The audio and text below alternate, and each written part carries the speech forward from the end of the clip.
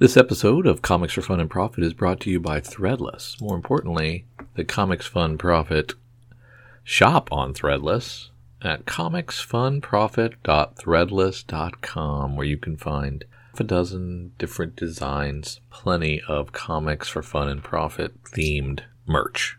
If you just want a t-shirt, you're good, and if you want sweatshirts or other swaggy items, and you can get anything. Phone cases, shower curtains.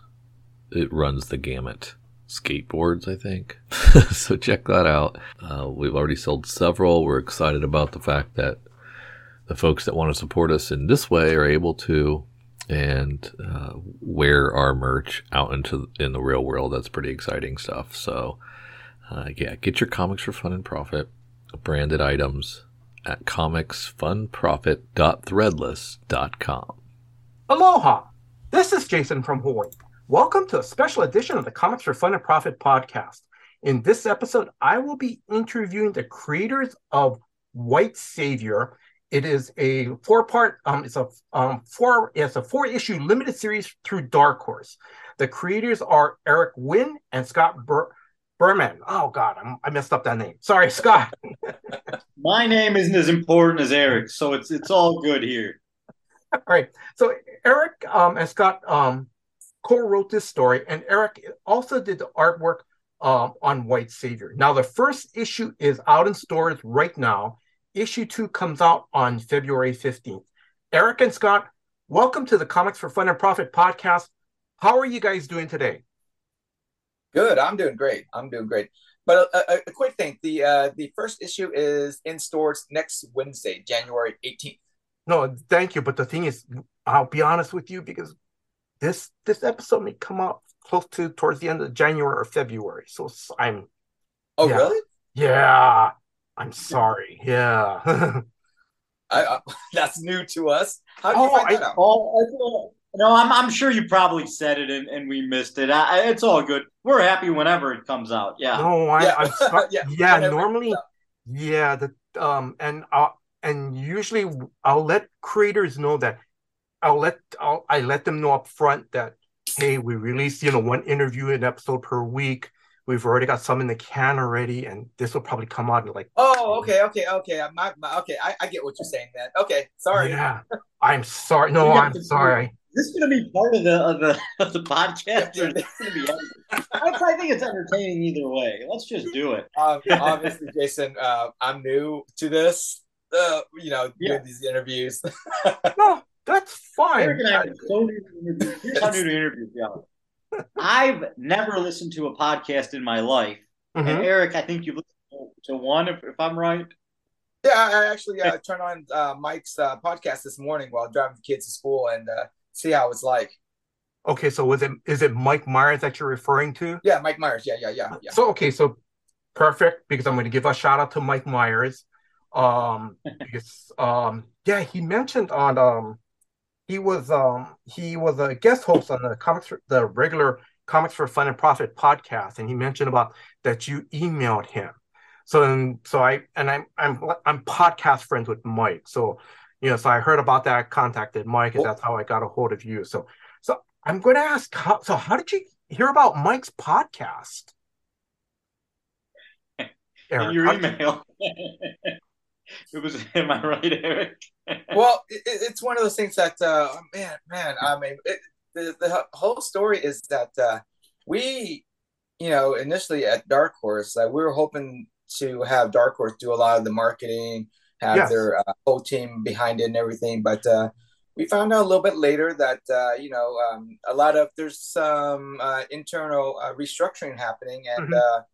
And so by the time just promoted somebody there, and now they're hiring other people under her, mm-hmm. and so there's just a little bit of a time frame, but now they're getting all the guns behind behind it now. So, but there was a little period during the holiday when it was a little bit slower, understandably, and so we've been trying to just spread the word ourselves to get this bad boy going here. as well in tandem with him. And Eric and I aren't as big marketers as the machine of Dark Horse is, and so we're we're not as so like me, like social media.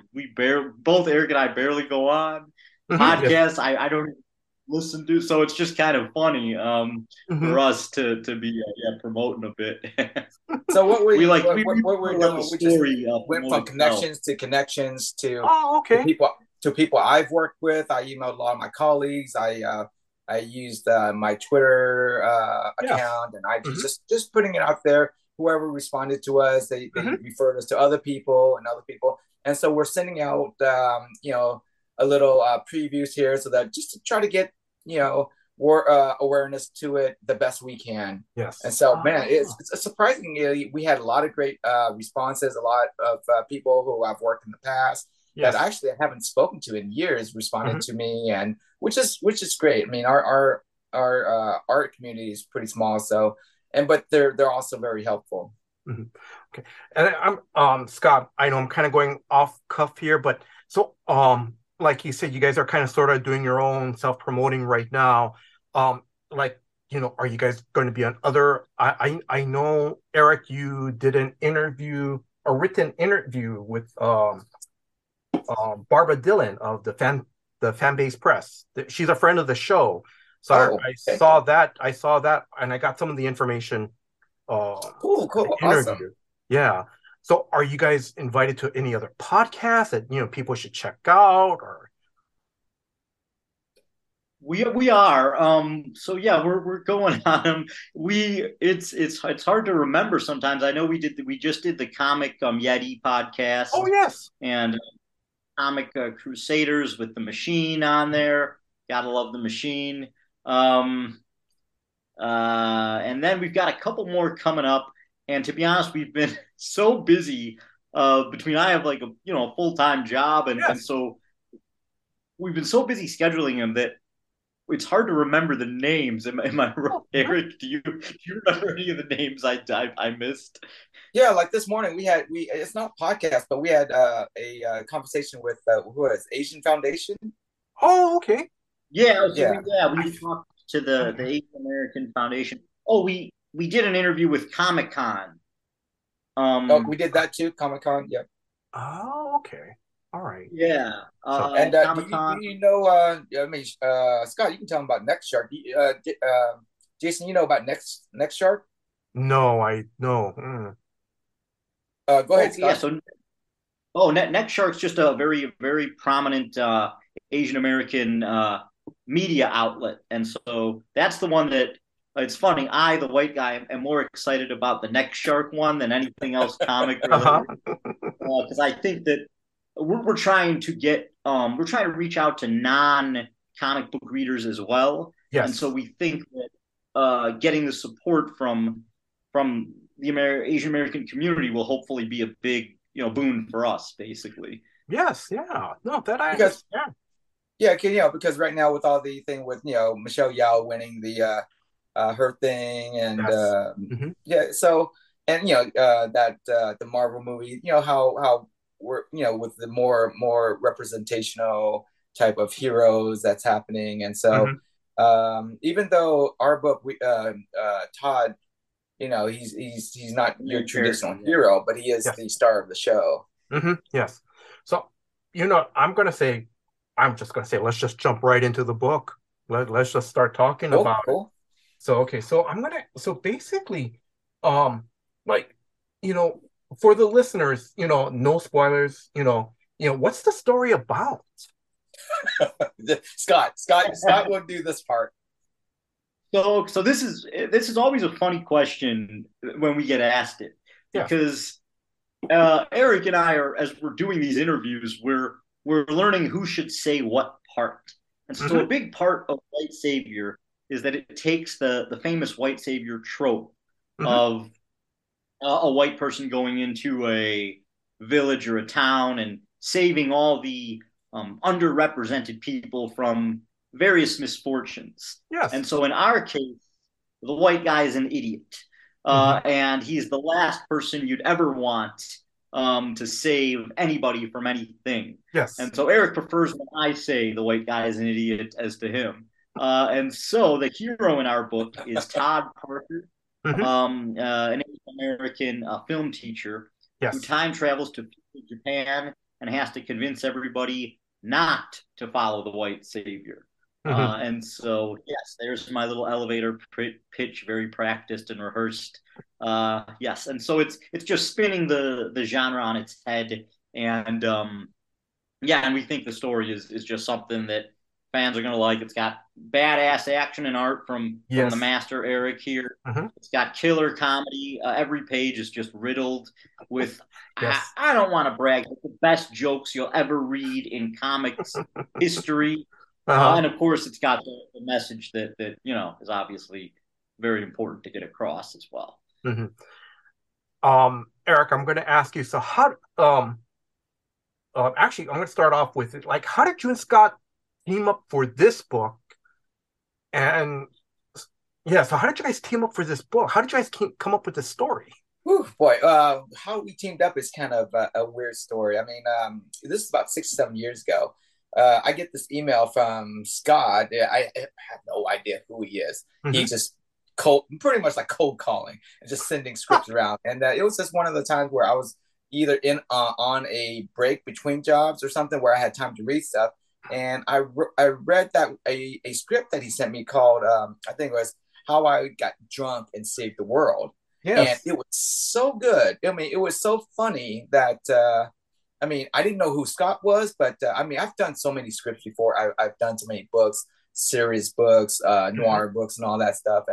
And actually, I was looking for something a little bit different. And his scripting, it's not just the story itself, but his characterization and scripting was so good that I called him and I said, "Yeah, I mean, what are you thinking about? What else do you have?" And so we just started brainstorming from there, just jumping on what we both wanted to do. And at the time there I think it was that time where that movie The Great Wall or something with Matt Damon that was out, and everyone's making fun of how Matt Damon just saved China. I mean, saved the wall. I mean, it was so awesome, right? I mean, sarcastically. And so we're like, you know what, next time why don't we just kind of spin that, and Scott made some jokes. I was like, dude, this is funny. I mean, we can take this, and we actually the first issue was just a setup, but we do a lot of other crazy stuff in issue 2, 3, and 4. I mean, we actually go further than what people would think what's going to happen. So and so from there, that's how we started with, and the title White Savior kind of came from that, and we just went from that, trying to make it even more ridiculous on what a real white savior is or should have been, or in this day and age.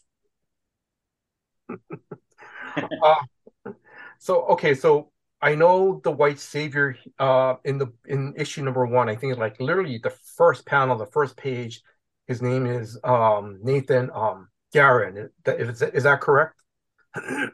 Yeah. Yes.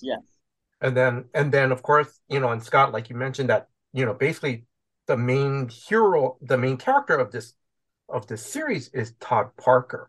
I'm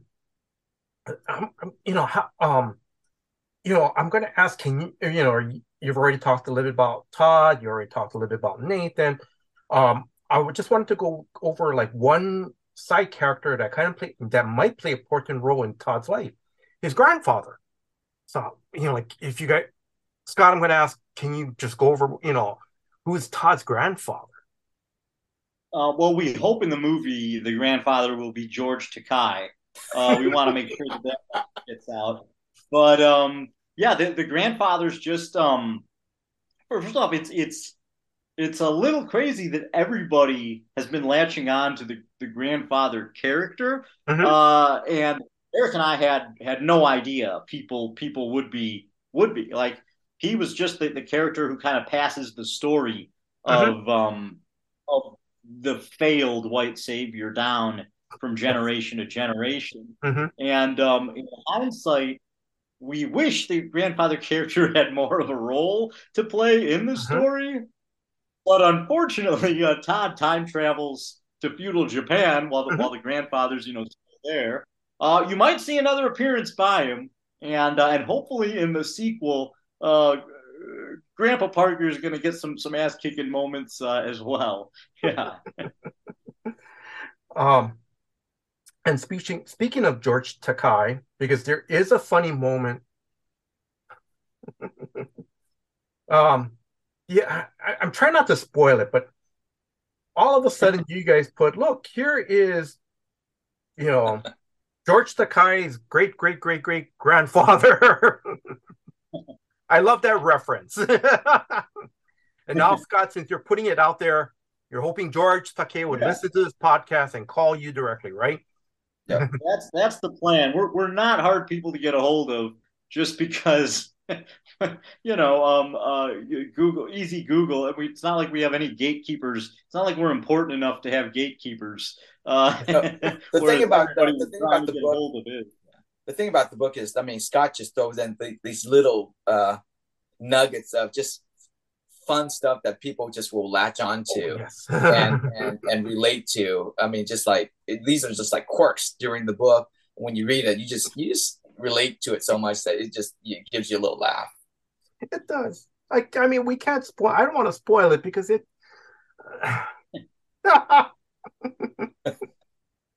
All I can say is, listeners. I know I've only seen issue number 1, and like I said, by the time this comes out, already issue 1's already out in stores. But as Eric said, issue 2 that's going to come out in February is going to get wilder. So I'll tell you one interesting point about that is, so Eric and I did kind of like a very much a Marvel method. We sat down and we made an outline for the story, and then Eric drew it, and Eric wanted to just be like completely unfettered in his art. And so this was, I guess, like, this is what Eric wanted to do. I said, hey, we'll do whatever you want. And so then we got together to kind of put jokes on the page. Yes. And one thing that I kind of realized is that the second, the third, the fourth issues, they get a lot crazier.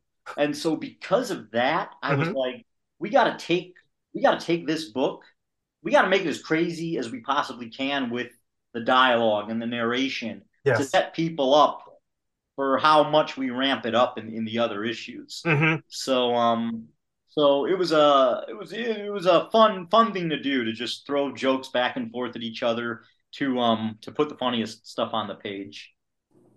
Now, one question I wanted that I found very interesting was that, Scott, I know you mentioned that, that most of the story takes place in feudal Japan. So, Eric, I'm going to throw this question to you, and if Scott, if you can just answer. So, was there a particular reason why you guys wanted feudal Japan, not, I mean, kind of like, why Japan? Why feudal Japan? Why not China? Why not Korea? I don't, Well, to me, I didn't have one. I didn't really mind one way or the other, but there's a reason why Scott did, because he has a lot of references that he puts in that some people picked up on. Oh, okay. Well, so there's a bit more to that story. So interestingly enough, when we were first getting it out there, because this was, it's not like Dark Horse, we told Dark Horse the idea and they said, yes, let's do it. We first were trying to create it and then pitch it around. So because of that, and we didn't know if we'd get a publisher. And so because of that, I was reaching out to various Asian American celebrities and influencers. And the idea kind of sprung in my mind, if we got one of them to let us use their likeness, perhaps we could more easily sell the book. And so because of that, we had a fairly famous Japanese person interested. So that's why we had it set in feudal Japan. That person dropped out of it. And so we're just like, hey, we went with Japan. We're sticking with Japan. Oh, okay. And yeah, and the other reason is why, because it's just drawing badass samurai is up Eric's alley. That's the second too. So, Eric, this is kind of sort of more of a process question for you, Eric. So already you guys decided we're going to do feudal Japan. Um, how much research did you do in the samurai armor? Did you like look through books? I'm not being sarcastic, but did you visit any of the museums that have in your area if they're open during the pandemic to take pictures or anything like that? Yeah, during that time where we made a lot of strides was during the pandemic, and so usually I Google is probably I mean, before I used to go take my own pictures, do a lot of that sort of research. But now with Google, I mean, I scoured the net for anything Japanese, whether it was not just samurais, but anything, their culture, the kimonos, the flowers and everything. And so I usually when I do a book or do any sort of project, I'll research the hell out of it. I read through it and just get a folders of research on the setting, the time period. But you do that with every project that you work on. At least you kind of should. Because I have to say, because the Japanese armor, the attention to detail on some of the close-ups is incredible, Eric. It's thank you. Very incredible. It's really like, you know, you know, I know the stories, sort of a spoof on the Great Wall or Dances with Wolves, but yet, the attention to the detail, trying to make sure that it's grounded in some form of reality. And like I said, just looking at the armor, when Todd is already back in time, correct me if I'm wrong, but there's like one big panel where there's two samurai warriors fighting. All I'm going to just tell the listeners there's craziness that ensues, but just seeing the armor on just those two is very detailed, very nice. Well, thank you, I appreciate that. Yeah. Now, I'm going to start. Actually, Eric, I'm going to start off with you, and then Scott, please chime in. And because Todd's grandfather plays like a small role in the story. Like, was it in and Scott, like you said that, the grandfather tells this story, about the failure of the white savior. Now, to me, I thought it was interesting I thought that was really good because my question is, was it intentional to include some type of cultural traditions, such as like the passing down of stories, like an oral history, setting, or was that intentional or Yeah, it was kind of how our Asian grandparents always tells us stories. And so that's where it was based off of. We got these old stories, and then Scott throws in a joke. I guess it's the joke is how stories change over time too. Yes. And so it gets even and so Scott, and Todd's like, I don't believe you, Grandpa, because it changes so much. And so he's kind of like, Grandpa, he's just in his old ways, just telling his stories again. And then also too, actually, I want to ask you, Scott, and Eric, please feel free to comment on this. Was it intentional to have Todd because correct me if I'm wrong, because Todd is, I guess he's is he a second generation in his family, Japanese to be, is he the second generation? Because it sounds like, his grandfather, I don't know if the grandfather is the first generation in America and Todd's the second generation.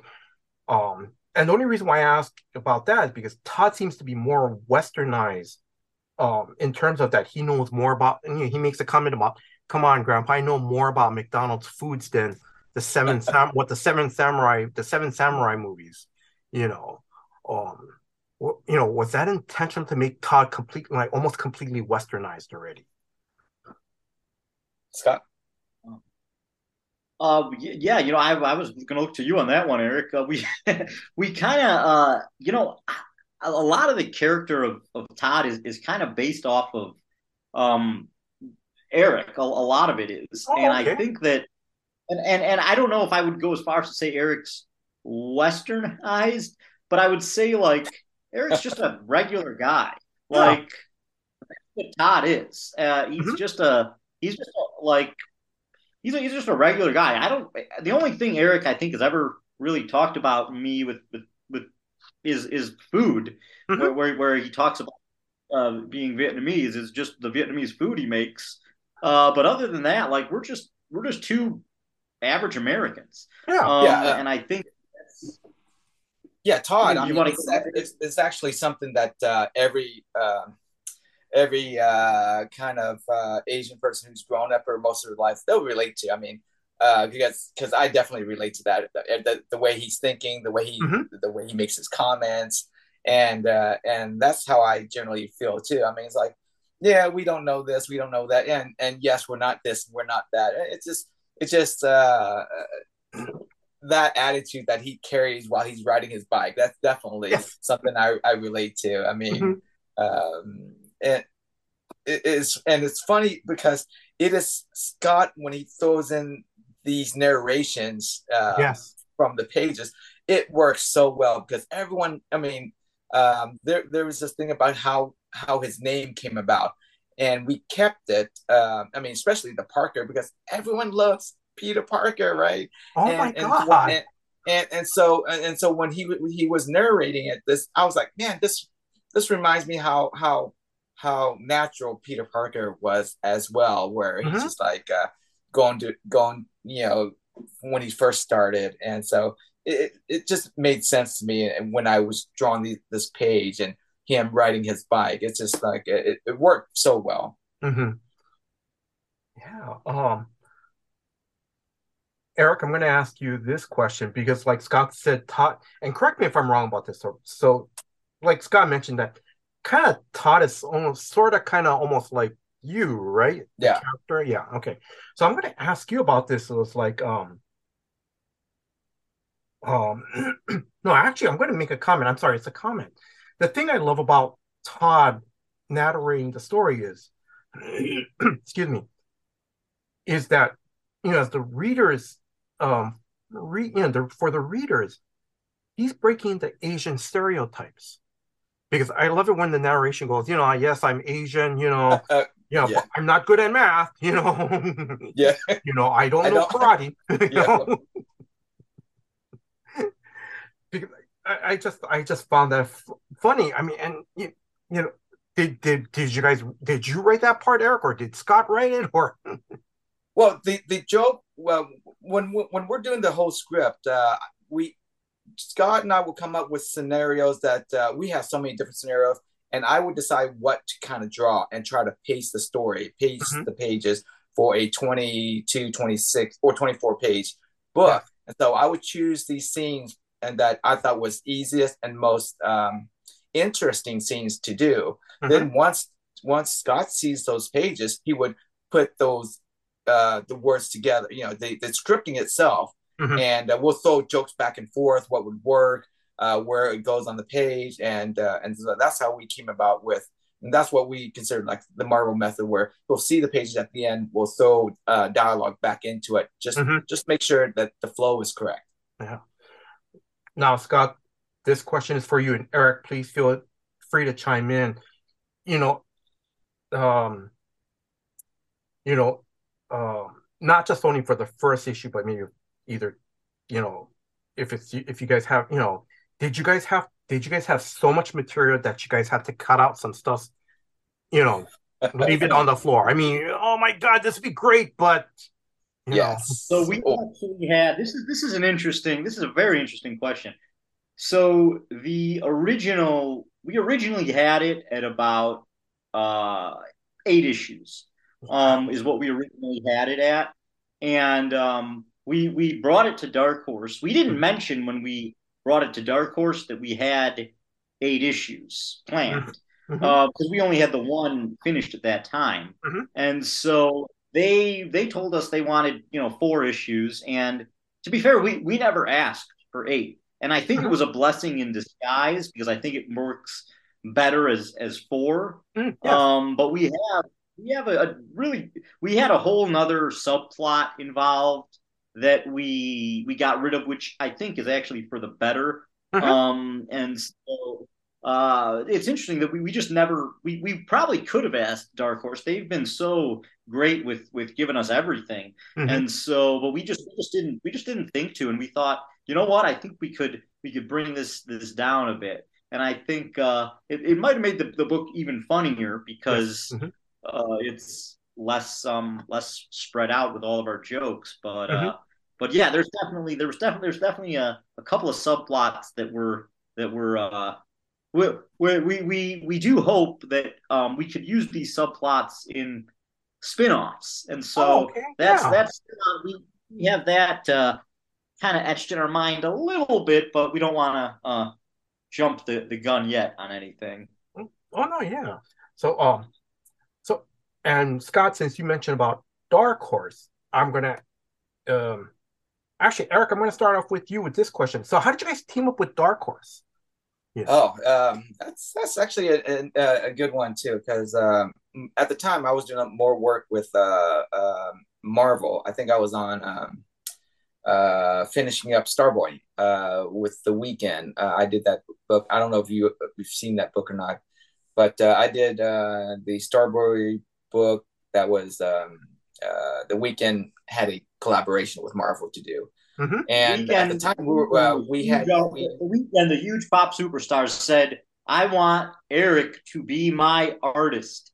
Boom, right there. I'm Eric's promo man sometimes for him over here. He had his selection of everybody. He picked Eric. Throwing that out there. Weeknd, if you're listening, give us a little White Savior promo. He's probably not listening, but throwing that out there. Yeah, so go ahead, Eric. Yeah. So we had the first issue done, and we didn't know where we wanted to go with it. We were looking around for a publisher. We even thought about doing a Kickstarter ourselves and kind of do a crowdsourcing for it. But I just decided to send it to my editor, Patrick, at Dark Horse. That I have a great relationship with Dark Horse because I've done 20-something issues of Ex-Vigilante for Dark Horse prior to that, and they love my work there, and honestly, I didn't expect them to get back to me so quickly, but the next day people inside Dark Horse read it. It got up to Mike Richardson, and he loved it, and we got a response the next day. They said they are interested, they wanted to talk more, and so we got on the phone, and here we are a couple of years later. With a 4-issue done, getting ready for the entertainment part to take their crack at it. Hopefully, it'll be a little bit more than just a comic book. So we'll see where it goes from there. Oh, okay, all right. And then that reminds me of something you were saying earlier. Actually, a question you were saying earlier. What was cut out? Yes. So I like to have a character that looks like me in every comic. And so we had a character, General Davis E. Davis, who I described as what would happen if I mated with Yosemite Sam.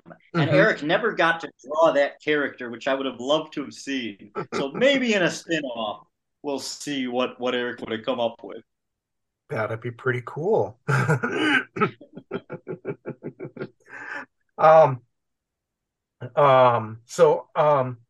Eric, you already mentioned, Mike Richards. You already mentioned about it.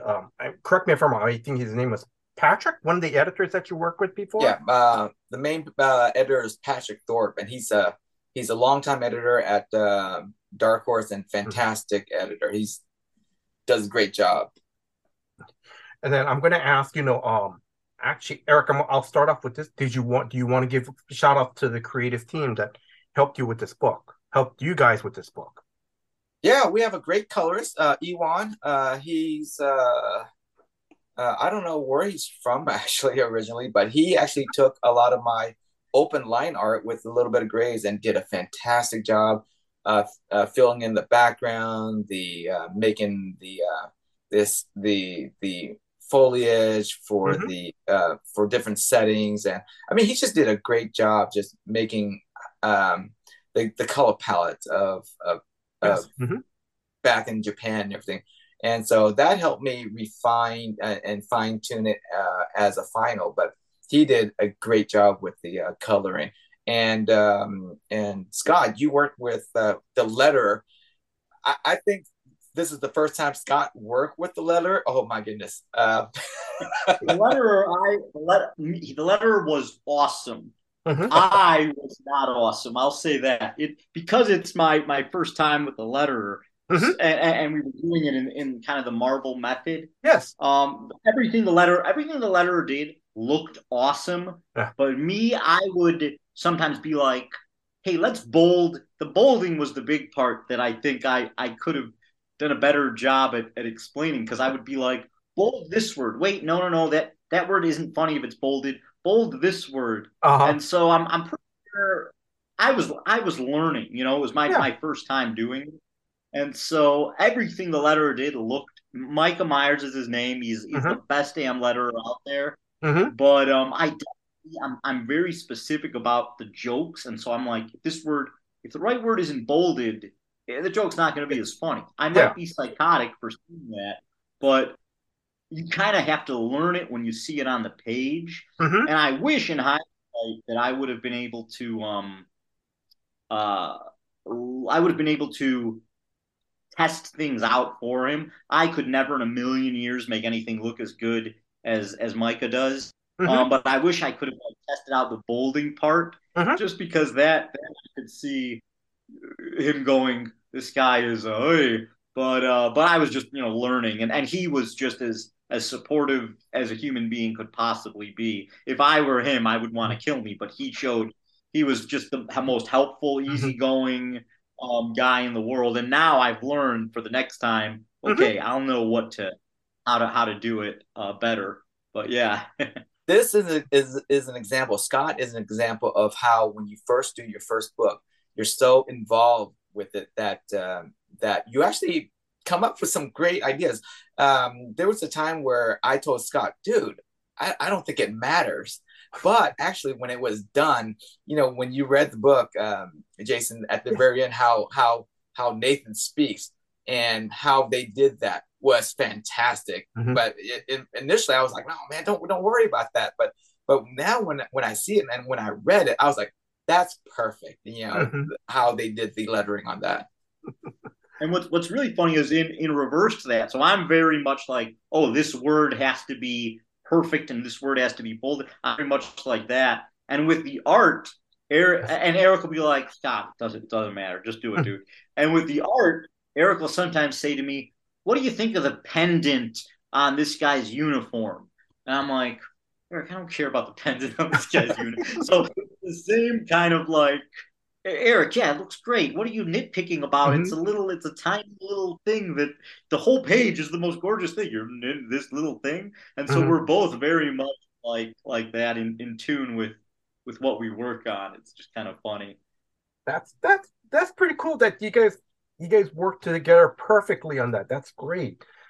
Um, I also noticed in the book, I think it's on the credits page is that there's three people that you guys want to give special thanks to. You know, do you guys, I'm gonna let you. Do you guys want to give shout outs to them? And how did they help with the book? Yeah, they're all of them are my friends from college and high school even. And Gensho is Japanese, and so he would kind of go over all of the Japanese stuff to make sure that everything was authentic. Oh, okay. And yeah, so Gensho did a great job of that. And Jamar's one of my best friends from college, and we would sometimes go to him for our jokes, like and we would say, hey, we want to make sure that the jokes are as funny as they could be, if you will. Like, Yes. um, and so we would say, hey, Jamar, is this funny? And Jamar was actually one of my bold friends, in which I would say, hey, I bolded this word. Is this the right word to bold? And so like he's just a really good resource to kind of test our jokes on a lot of the time. And Jackie Rowe is one of my oldest friends from high school, and she would help with authentication in the story and any edits and anything that we wanted to make sure that everything was culturally appropriate. Yes. And so that's why and in the first issue she was also really good at correcting any grammatical or spelling errors that we might have had. Oh, we had as well. Yeah. That was before we brought it to Dark Horse. Dark Horse, of course, has a whole department that does that, but she helped out with that a lot. That was the team of special thanks people were over there. Okay. All right, Eric, I'm slowly wrapping things up. So Eric, again, we know that this is a limited series. You guys talk about possible spin-offs. Originally this was, that there's a subplot. Eric and Scott, please chime in as well too. Is that, will we see Todd in another adventure after this story? Oh, we'll see. Like we have a plan for a second arc, but we'll just see where it goes from here. But I do have, I would like to see us do a one shot of. You'll read in the third issue what the one shot would be. That would be fantastic to do a one shot spinoff of one of the supporting cast. I think that would be amazing. I mean, there's so many jokes that we can just. We already have so many different ways of taking that one, but a lot of times I hope when people read this they understand it. First and foremost, it's to make people laugh. It's a satire and it's comedy, and the banter between the supporting cast is great. Like I've been telling other people when we do these interviews that I've done so many serious books, mission-based books, where everyone's so serious and the dialogue is the point of each dialogue is to further the mission, further the plot. But in our book, the dialogue is not really there. The point isn't to further any mission, but it's just it's almost like a drama, a bantering of friends, and it's more like how people really talk to each other and sass each other as well. And there's a lot of that going on that I think works really well, makes people relate to each character more. And I think that's what's really strong with the book. That's right. Because I love the scene between Todd and I can't remember his bodybuilder friend. Neil. That scene, I mean, it was because it felt natural. It felt real and natural. And and I'm sorry, his name was Neil? Neil, yes. Neil, yeah. How Neil says, "Oh my God, I remember the time that you strained a muscle just trying to fill out an application at the fitness center." It was great. It was just, Eric, when you mentioned about the bantering, I was like, yeah, that's right, because it was just a nice moment, and it felt real and genuine, Well, thank you. I think that's one of the very strong suits that Scott brings. That's why I decided to do a book with him, is because like I said, when I first read his I'm drunk and the guy saves the world being drunk. I mean, it's just the dialogue and the scripting of the characterization is so good that you relate to the characters. Especially if you're an alcoholic in the How I Got Drunk one. Yeah. Now I'm going to start slowly wrapping things up, but actually, Scott, since we've already mentioned, about that, about the How I Got Drunk and Saved the World. Now, Scott, correct me if I'm wrong. So is that story completed and everything, or where can listeners, I've actually got an artist working on the first issue, and if White Savior takes off, we're hoping that somebody will pick it up. So I've got another one called Echelon Yes. Hugo Petrie. So he's drawn Justice League and a couple other things.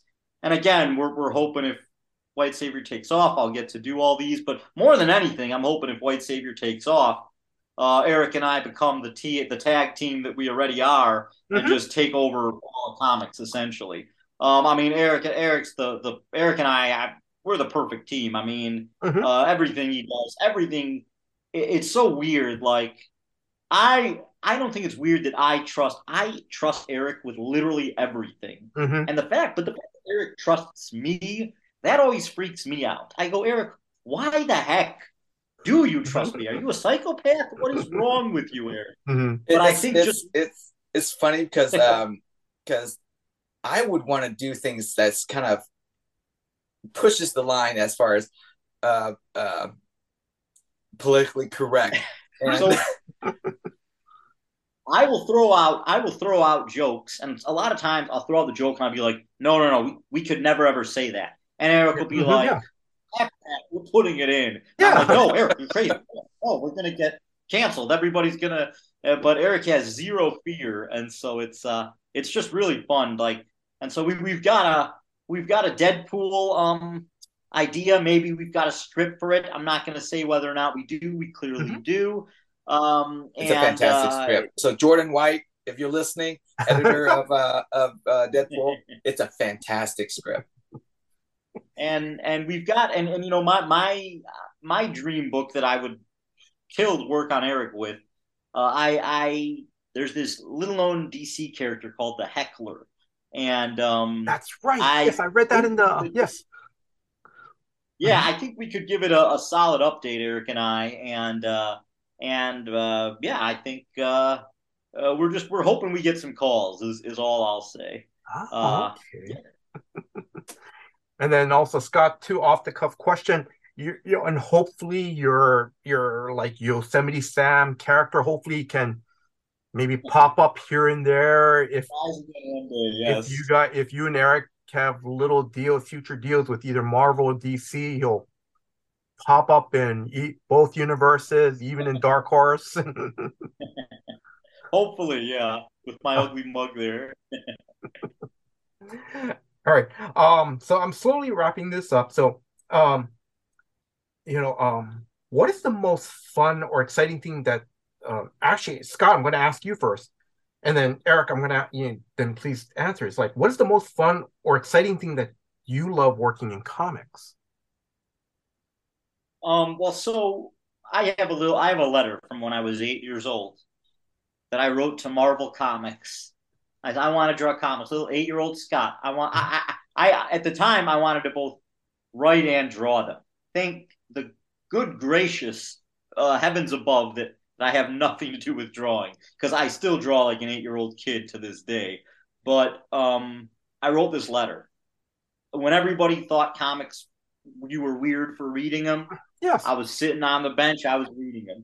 This was before the Marvel movies came out, when people would be like, "This guy likes comics. Get out of my face." Yes. And so it's just always been a dream of mine. And I just turned 40 this year. It would have been nice if I got it when I was 20, but the fact that I'm getting it now is just really a blessing. And I'm hoping one thing that I'm kind of proud of doing is I write 5 pages a day, no matter what, without fail. Yes. I've got scripts ready and rearing to go. And just all I hope I get from this is the opportunity to get these out there. And I hope just my name becomes synonymous with Eric's as just the ass kickers who took on these comics and rock the ever loving heck out of them. That's my polite way of saying something that would usually have more swearing. But yes, that's it. Eric, what about you? Man, I've been doing this for so long that I mean, the interesting part about my work is continuously changing. I don't know if that's a good thing or a bad thing, but as far as style wise, I change a lot, and it really depends on the book. But I think that would be a positive thing. But we'll see, though. I mean, but working with this book in particular, it actually brought me back to, God, I can't believe it, but I don't know if you remember Strange Girl, my Strange Girl with Rick Remender. Whoa, my goodness.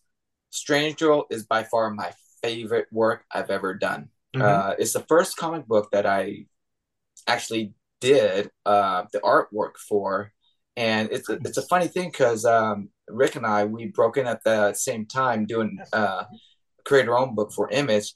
And I had no idea as far as what style I was going to go or how it's going to be drawn. So it was raw work. And man, it was so fun. And the style really represented how I do other work, which was different at the time. But once I started doing more Marvel and DC work, my style changed to being a little bit more rigid, I think. It went from a lot more open line work to darker. And also, to me, paneling wise, became a little rigid as far as to fit storytelling with the scripts I was getting.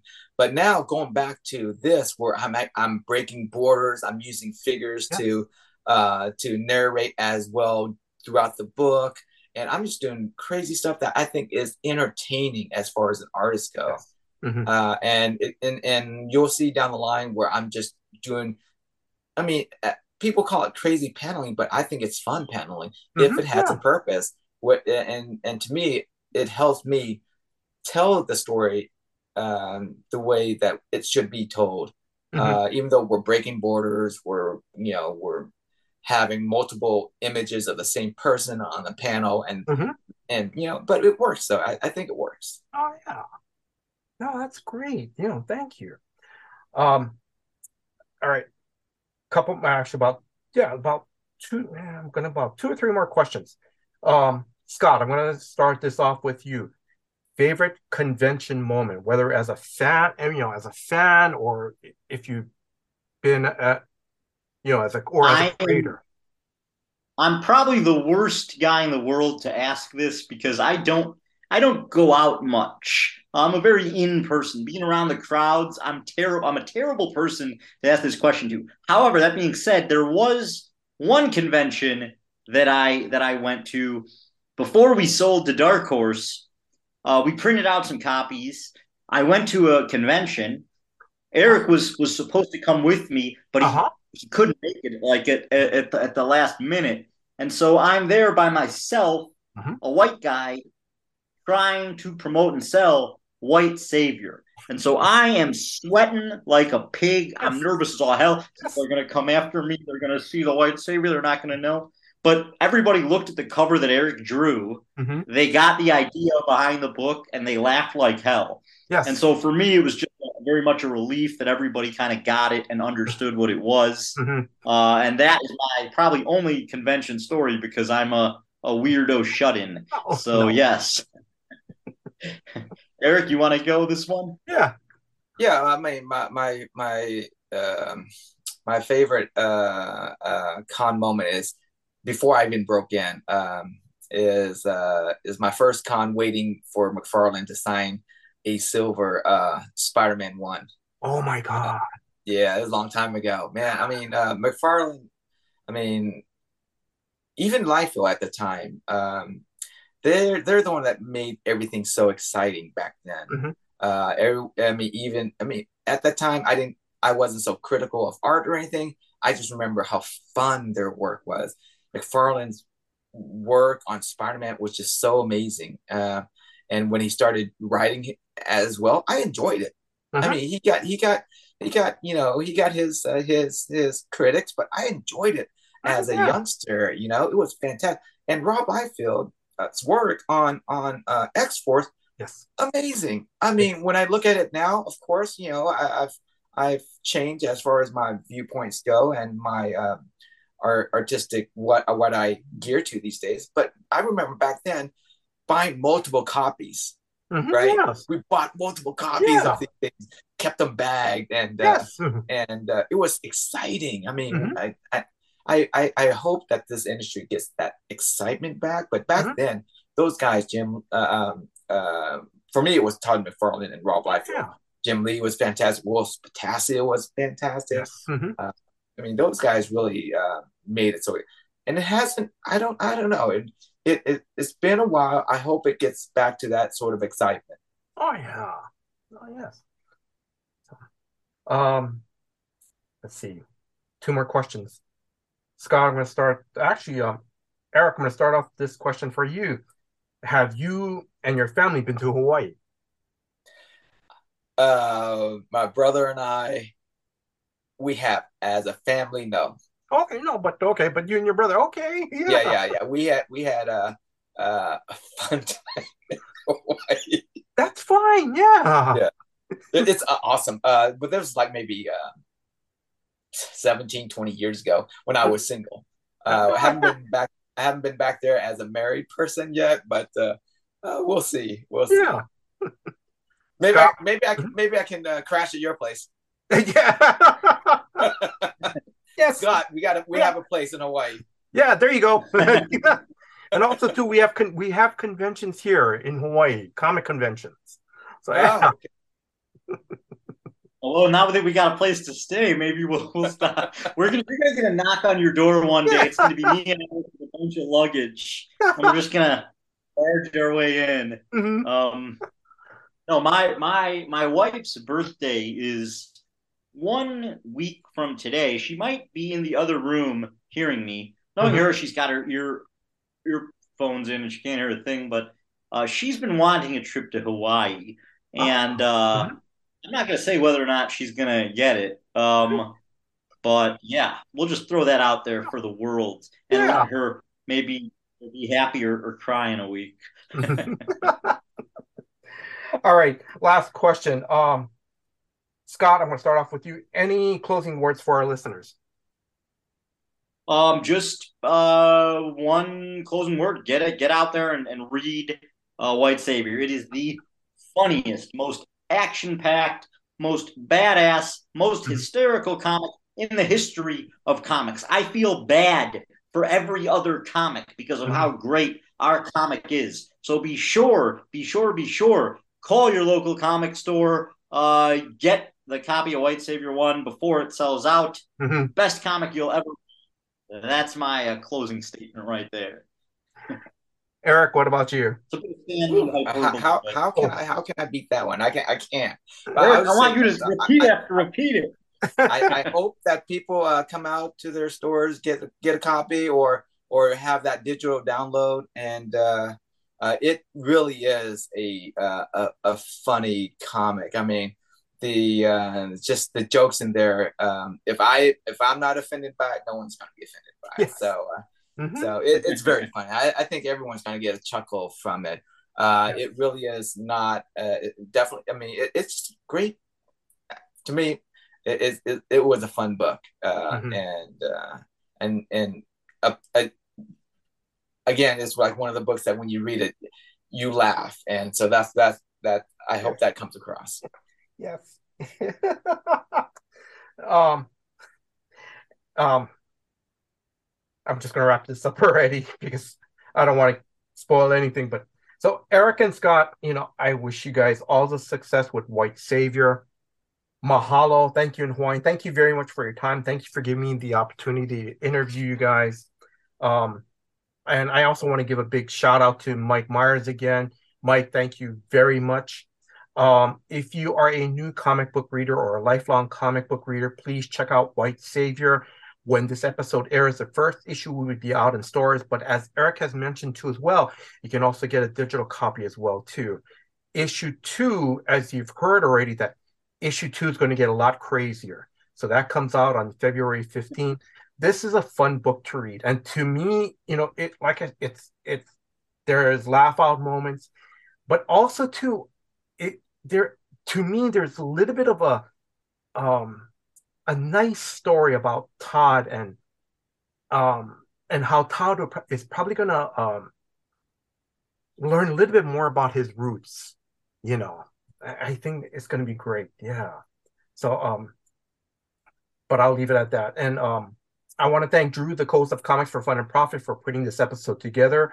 Drew, thank you very much for all your hard work behind the scenes. And if you are a new listener, please check out new episodes of Comics for Fun and Profit that comes out every Saturday. And I want to thank you, the listeners. Thank you very much for your time. Thank you for listening to this episode Until next time, guys, aloha. The good folks at Comics for Fun and Profit have been doing 2 episodes a week for quite some time now, and it's all thanks to, first of all, Jason, and second of all, our patrons, who allow us to add the space on our server, broadcast more, store more, share more with you, the listeners. I'm envious of those of you who have unlimited storage and media server capabilities. We pay for ours here at the C4FAP. It ain't cheap. We thank you so much for those of you who go to patreon.com/comicsfunprofit and contribute at any level to say thanks, to say, I want to be a part of your Slack channel conversations. I want to get exclusives. I want to get early access. I want to get ad-free access. I want to get swag. I want to get some free stuff. Whatever your reasoning is, we appreciate it at any level because it does make a difference. So from the bottom of Kyle and I and Jason's heart, thank you for contributing.